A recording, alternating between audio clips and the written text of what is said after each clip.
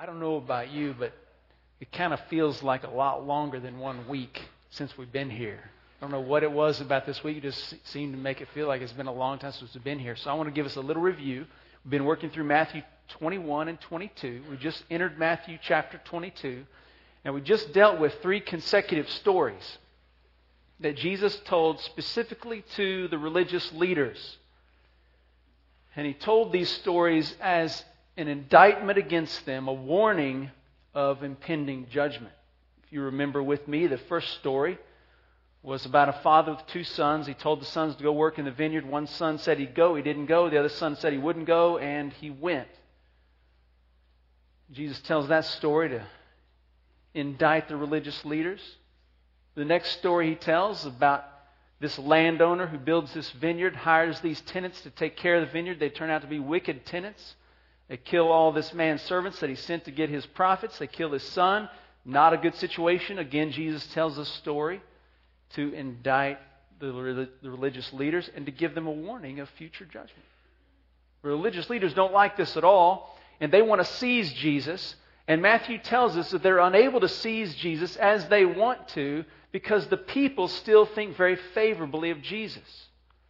Well, Jesus reacts to this hostility by telling them another story.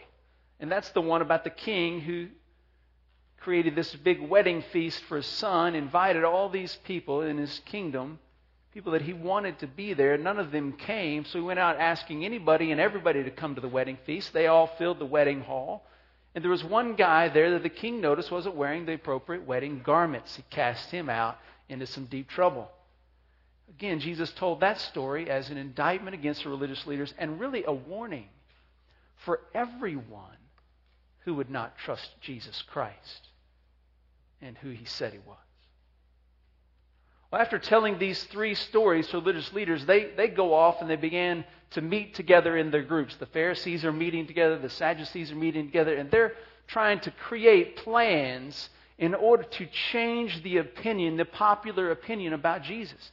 Remember, time-wise, we're only a few days out from the crucifixion. And the religious leaders know that if they're going to accomplish their goal of seizing Jesus and destroying Him, they have to change people's opinions about Him. And so they're off meeting and they're preparing to trap Jesus. And we're going to have 3 experiences here of religious leaders trying to trap Jesus, and then Jesus is going to put a stop to it all. And so we've got this little mini-series that I've titled 3 Traps and a Dead End. And we're starting that today here in Matthew 22. We'll work through the rest of 22, but today we're going to deal with trap number 1. The Pharisees have gathered together to create this trap, Matthew 22, verse 15 and following. Now, the last time we saw the Pharisees go and huddle up together in Matthew chapter 12, it was with the intent to destroy Jesus. Well, their intentions are no different here. They are trying to create a trap, a test, to put Jesus in disrepute among the people so that they can further accomplish their goal of seizing and destroying Jesus. I don't know if you've ever tried to trap something or not. Maybe when you were a kid, you set up a box and a stick under it with a string around the side of the house and put some crumbs under there to try to trap a bird or rabbit. Anybody ever do that? Success? No, probably not. It's not that easy to trap animals. In fact, I was looking at some information on trapping animals, and I discovered, not that I really want to do this, but I discovered that trapping coyotes is one of the most difficult things you can try to do as a trapper. Apparently, coyotes can smell the human scent very easily. It takes a lot of preparation, a lot of patience. You've got to do all this special stuff with the equipment, wax it and wash it and get it scent free. You've got to build this hole and do all this stuff with bait. It's unbelievable what they go through to trap this stupid animal, a coyote, that most people just want to shoot with a rifle. I mean, they do all this stuff to try to trap them. It's crazy. Very difficult to accomplish. Well, here you have the Pharisees. They've gathered up and they're working very hard to come up with something that would trap the most amazing man they've ever encountered. How do you think they're going to come out? Probably not much better than me trapping a coyote. It's just not going to work in their favor. So here we got the Pharisees. They've done this, and now they've come to Jesus after making this plan, and they're going to set the trap and see what happens. So let's look at Matthew chapter 22, verse 15. Let's read through the passage, and then we'll walk through it verse by verse. And the Pharisees went, and they plotted together how they might trap him in what he said. And they sent to him their disciples with the Herodians, saying, Teacher, we know that you are true. I'm going to read this literally here, so just follow along with me. And you teach the way of God in truth. And it is not a care to you concerning anyone, for you do not see into the face of man. Okay, now let me tell you what, you follow along in your translation, and what you're going to see there is that they've said to Jesus, you are true. You're sincere and genuine in what you're doing. You teach the way of God in truth. In other words, everything you're saying is right in line with what is true about God. Everything you're doing is true. And he says you don't really care about anybody else. You don't defer to someone. You don't pay attention to what somebody else is saying and alter what you're doing based on what they're saying. You are speaking authoritatively. Then you don't pay attention to the face of man. You are no respecter of persons. Just because someone has a title doesn't mean you're going to change what you say because they may feel they're more important than you are. You're going to speak what is right and true. Now that's what they say about Jesus. All right, let's keep going. Therefore, tell us what you think.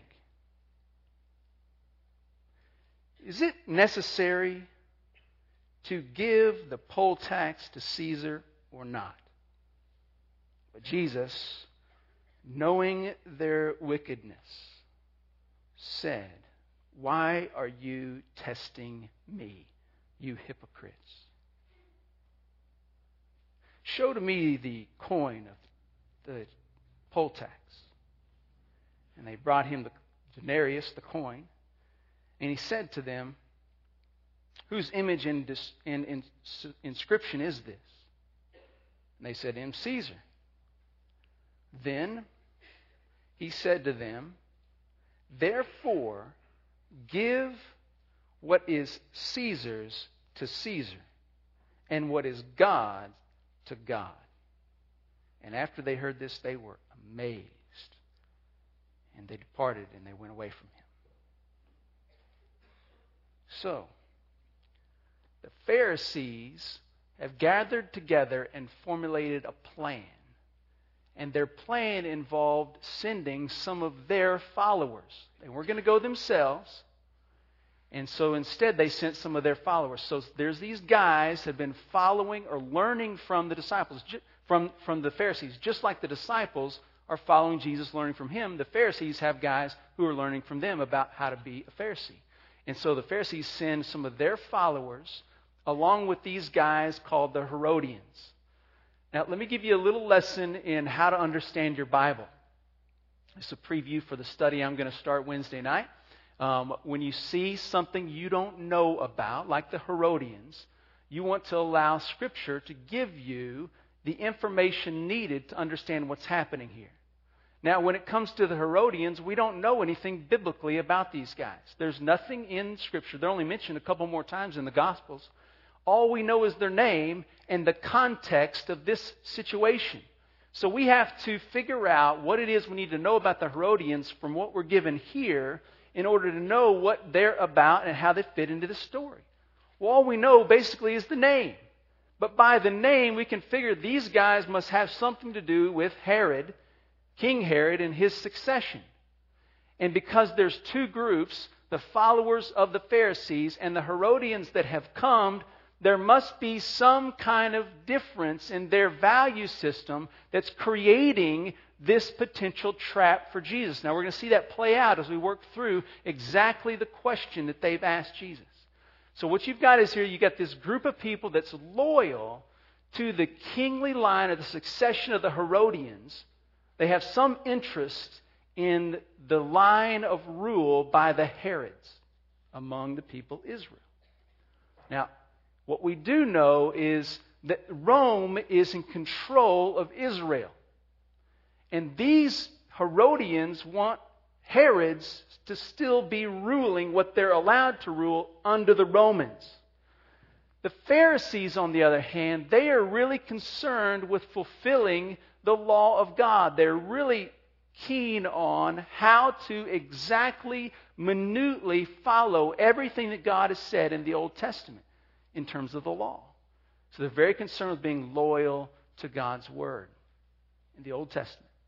So you have these two groups that have come to Jesus, and they're going to present to Him a question. But what they do before they present a question is that they speak some words to Jesus. Now, these words sound really, really good, but they sound too good to be coming from Jesus' opponents.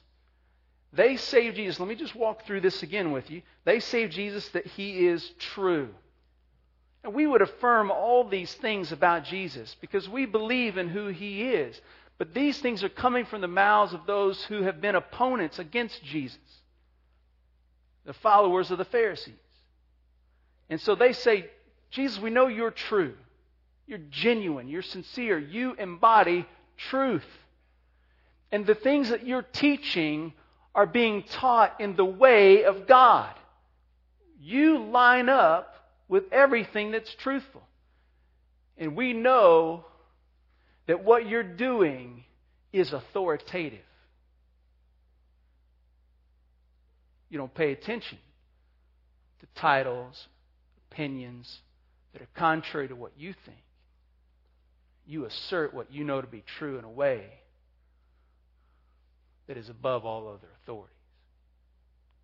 Now, these guys have just poured on the flattery.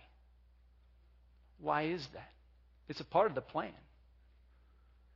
They're not saying things that they believe are true about Jesus.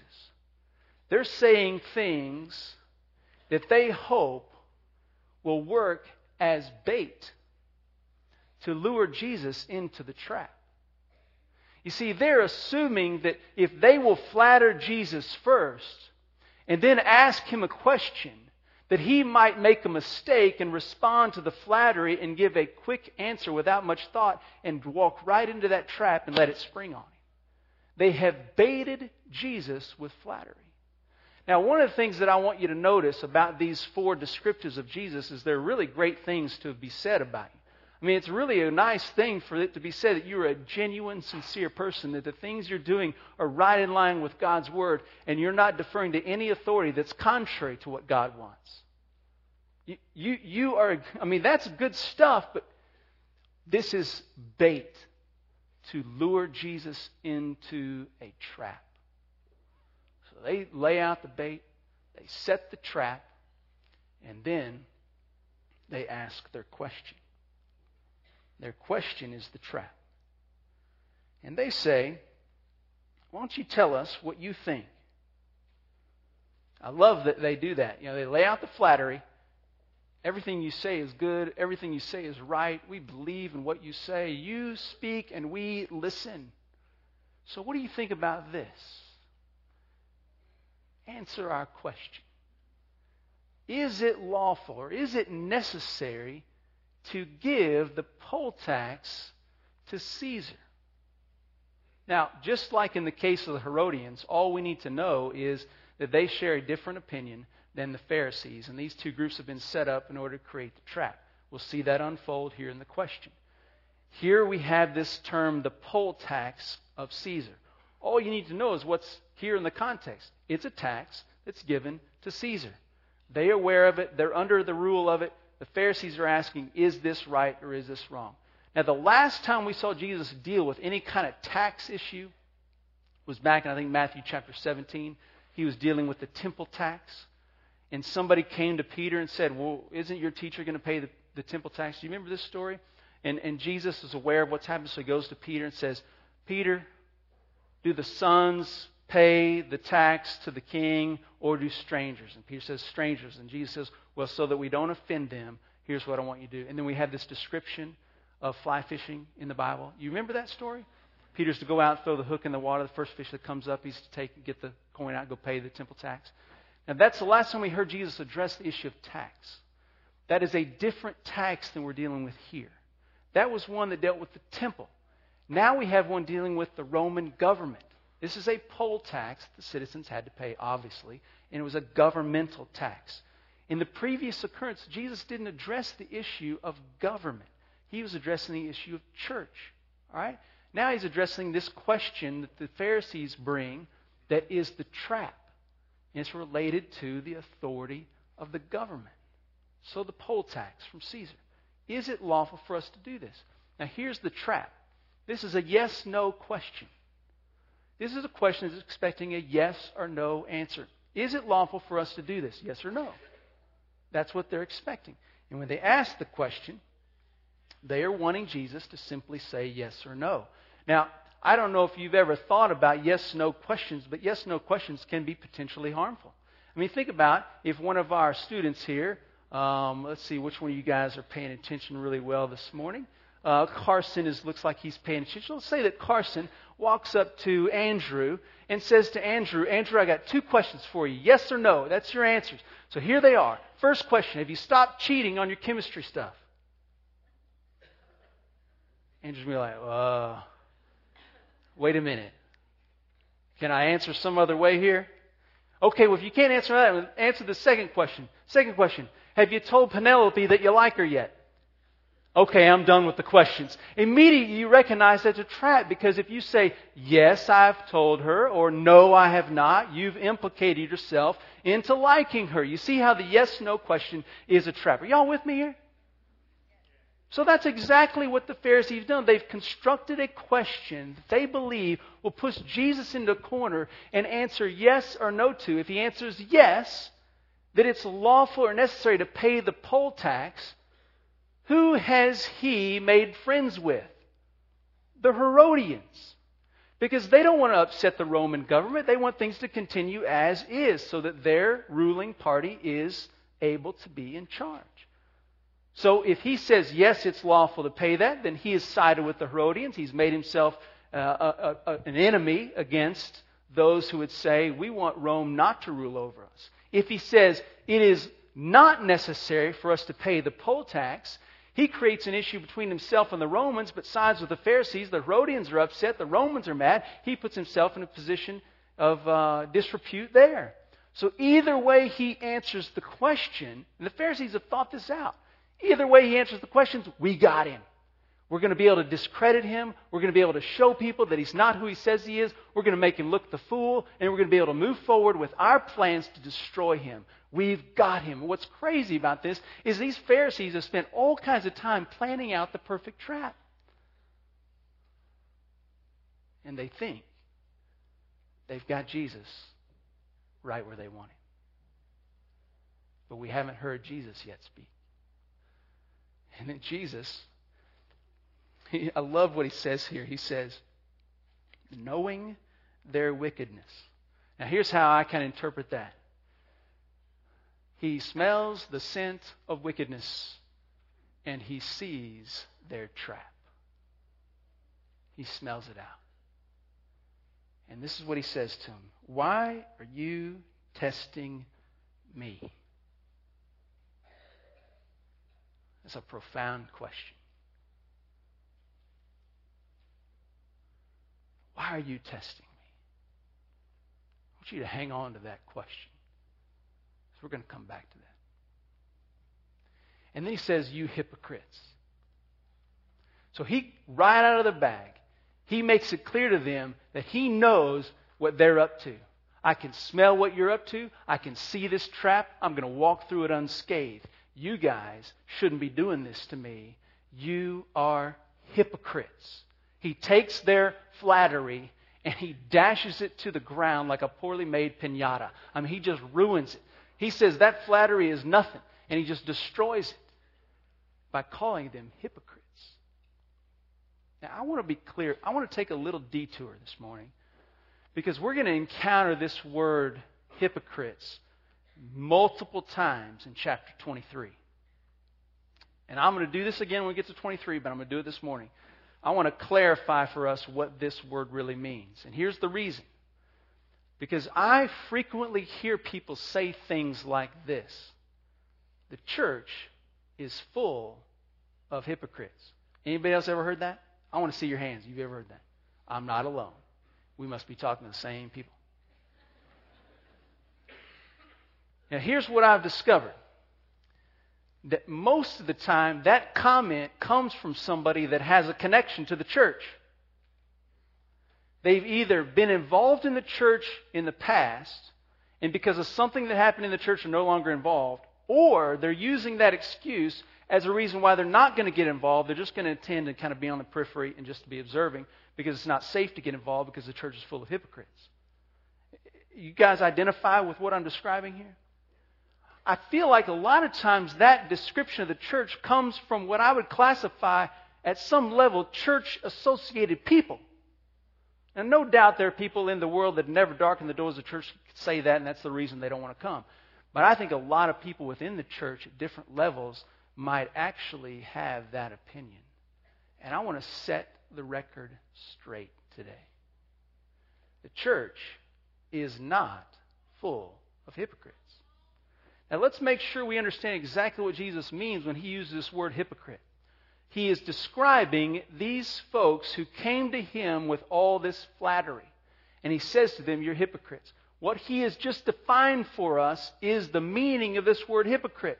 And what he has defined is that anyone who plays a part for their own benefit, knowingly playing that part, but not believing it at all, is a hypocrite.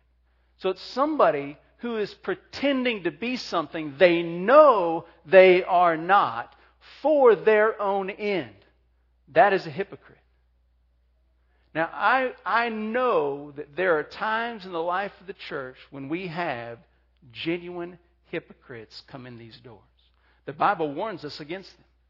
People who masquerade as if they are believers, but they know they are not believers, and the only reason they're masquerading that way is to destroy the things of Jesus Christ, because they are being used as instruments of the enemy to bring down the cause of Christ. The Bible warns us against people like that, and we are to be on guard, and we are to keep ourselves safe from those kind of people. But those kind of people do not fill the church. They infiltrate the church. Do you see the difference here? Let me tell you what kind of people fills the church. Now, I can speak best about Southside because I know our church fairly well, and I know many of you. So let me tell you the kind of people that fill our church. I think we're probably representative of a lot of churches. Here we go. Don't take personal offense at this. Here's the kind of people that fill our church. Imperfect people. That's what we are. We're just imperfect. Here's what I mean by that. We are a people who want to love Christ more. We want to reflect His holiness. We want to be conformed to the image of Christ. We want to function together as a body of believers to the glory of Christ. But we struggle with sin. And we have this body that's broken by our sin. We live in this world that's broken by sin. And we together are imperfect people, depending as best we can, hopefully in an increasing measure, upon the grace of God to prepare us to be a ready bride for the return of Christ. Did you know, in all reality, the people inside the church are just like the people outside the church, save the fact that we grab hold of the hope of redemption. We have the Spirit of God conforming us by His will and power to be ready for Jesus Christ to express His victory over death and sin by bringing His bride home. We're a place full of imperfect people. We're not a place full of hypocrites. We want to follow Christ. I hope you don't forget that difference. Now back to the story. All right. Jesus says, you hypocrites. Then He asked them a very simple question. I mean, this is the most self-evident question He could have asked. He said, hey, bring me the coin. And they bring him the coin, and I could just see him holding it up and asking the question. I'm sure these guys' faces have just got to be puzzled. Like, what is he up to? What is he doing? What does he want the coin for? Here's the coin. What is he going to say? What's going on? And they're looking at each other, and he holds the coin. Whose image and inscription is on this? Well, duh. We've been paying the poll tax all our lives. We know Caesar. And Jesus then, with a self-evident question and the simple answer, he then turns the whole thing upside down. And he says, then give what is Caesar to Caesar, and what is God's to God. Absolutely astounding. They come with this test, this trap they've spent all this time bringing together, and Jesus completely destroys it with one simple question. His question leaves both sides, the followers of the Pharisees and the Herodians, without a word to say. They're both completely unable to rebuke his answer. They're speechless. In fact, they are amazed. And they go back to tell the Pharisees that their trap didn't work. You see, there's nobody like Jesus Christ, and nothing like the truth he teaches. There's one lesson I want us to get from this little trap. Now, so we don't skip over what's in the context, I want to make mention of the fact that Peter and Paul, in their writings, take what is established here by Jesus in terms of a person's relationship to other authorities under the sovereign authority of God. And they make application of this teaching to the home, to the church, and to the government. And you can look at that in both Peter and Paul's writings. Jesus is simply expressing here that God is authoritative over all things, but expresses his authority through other authorities. And that if you care about the authority of God, then you will honor other God-established authorities in a God-honoring way. That's his answer to the Pharisees. Look, if you guys cared about God at all, then you would know that you need to honor all authorities that God has established over your life in a way that honors God. So Jesus dispels this trap by addressing the issue of authority. And I want to make that clear. I don't want to go too far on that because there's a lesson here in the context I want you to really grab. But I do want you to see here that how you live with authority in your life, the authority of the government. I don't want to step on any toes this morning, but if you don't like our government leaders, if you have things to say about our president that wouldn't be favorable, I want to caution you. It's not wrong to have differing opinions than those who rule over us. But you need to remember that Romans chapter 13 tells us that every governing authority is established by God. And if you speak in a way that does not respect the authority God has placed over us, you're not just speaking about that authority. You're speaking about God. You may not like some of the things the government does. I don't. But we better live that out in a respectful way, in a way that we're on our knees before the Lord who established that authority, that he would be glorified in it. I mean, we keep going down the line. Church authority, school authority, there's authority there. Home, workplace. I mean, how do you live under the authority of your boss? Is it as unto the Lord?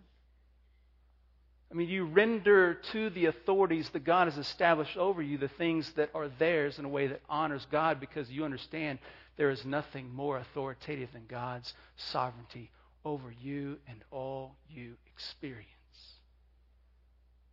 How are you doing with authority? That's certainly here. But there's something even more applicable, I think, to our daily lives that we cannot miss.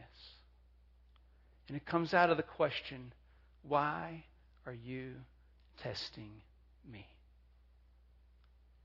See, these Pharisees, they wanted to test Jesus in order to discredit him, to prove that he's not who he says or claims that he is.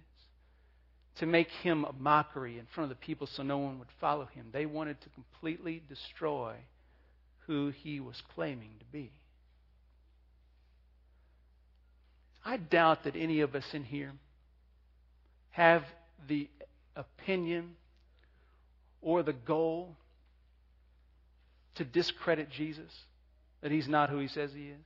I suspect that most of us in here this morning are not going to be like the Pharisees and wanting to test Jesus in this manner so that Jesus looks like a fool and I look better.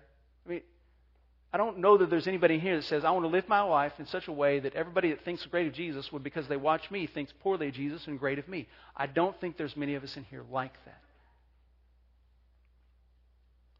But I do think that at times we have the tendency to go in the direction of testing Jesus.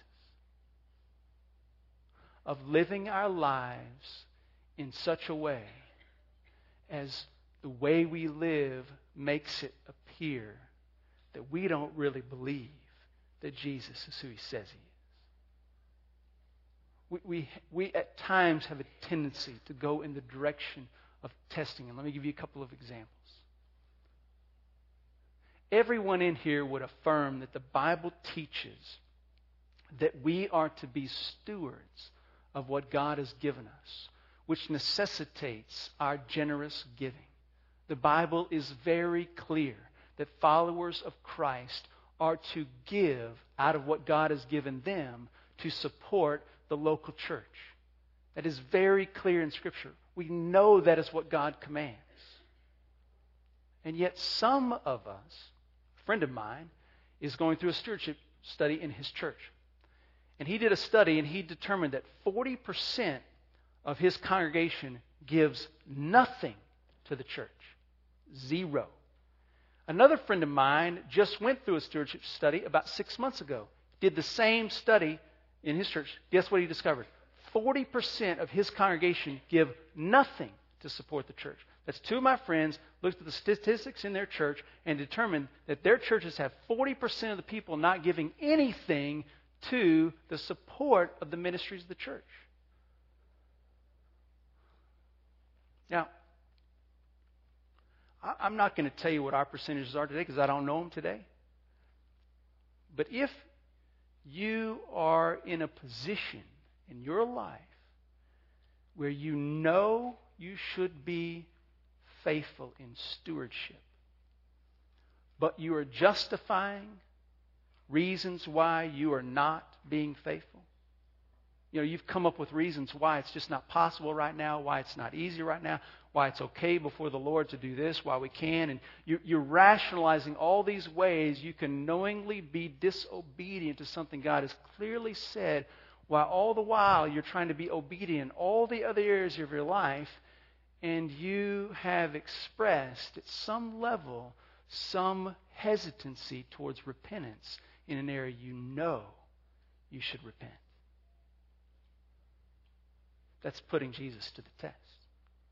Having an area of your life where you are less than willing to be repentant and using all the other areas that you're doing well in to justify this one area that's knowingly not okay. Putting Jesus to the test like that, living like who he says he is not really who he is, will never benefit your life. It'll always backfire on you. Because you can't put Jesus into a test and win that test. It's just a lot better to trust him, no matter what, and follow him in what he says. Let me give you another example. Let's say in the context of church life, you get into a conflict with somebody else in the church, and you have feelings that you're harboring against them in your heart. And you know that you have unforgiveness or hurt or pain or issues between this person. There's tension. You are not okay. If you were stuck in the room by yourself with them, it would not be a good moment. It would be tense. You would not want to talk to them. You'd not want to be there. But for some reason, you're just not willing to make the effort for reconciliation. You don't think it'll work. You don't think it'll be worth it. You don't think it'll be fun. It'll be hurtful. It'll be dangerous. You have all these reasons why you are not seeking to be at peace within the body of Christ. And everywhere else in your life, you're trying to obey the Lord, but this one area where you know you're not obedient, you're just ignoring because it's just too hard, it's just too difficult, you don't know what to do, and you're trying to focus on the areas that you're obedient. And guess what? That's putting Jesus to the test, and it doesn't work. It's a mistake. You never win. What's better is just to trust Him and move towards Christ in the area you know you should follow Him. Does that make sense? You cannot put Jesus Christ to the test in your life and win out. Let me give you one more way we tend to do this. When something happens in our lives that we cannot forecast, anticipate, and we certainly didn't plan for, we can have the tendency to then begin to live in a way that says, Jesus, I don't believe that you are in control. We can live in a way that displays incredible frustration, incredible anger, incredible bitterness. You ripped me off. How to get this raw deal. You can go through all of this stuff because things didn't go as you anticipated or planned or hoped for. And you can begin to blame Christ or blame this or blame that. And all the while what you're really doing is you're conveying that you don't believe Jesus who He says He is. That He's in control. That His way is best. That if you follow Him and trust Him through the difficulty, you'll find that He can redeem any of the junk that this world puts us in. Don't put Jesus to the test in the wrong direction. Put Jesus to the test in the right direction by trusting Him fully. We don't want to be a people who live like the Pharisees. They want to play a part just to get our own way. If you want to summarize what I've said today, you could summarize it in the simple statement: don't become a hypocrite. Don't become someone who just plays a part in order to get your own way. Christianity is not about getting your way. It's a submission to the authority of God because you know His way is best. Hey, I know that life can sometimes deal us some stuff that's no fun at all. But don't put Jesus to the test by reflecting in your life something that Jesus is not. Just trust Him. It's a whole lot better just to follow Him and to trust Him. You can't outthink Him. You can't outsmart Him. You can't outwit Him. You can't get outside of His authority. There's nobody like Jesus Christ. It's just a whole lot better to follow Him. That's what I want to invite you to do today. To follow Him. If there's any area of your life you've not been following Christ knowingly, then repent. Stop testing Him in the wrong direction and test Him through believing He will be faithful. There's nobody like Jesus.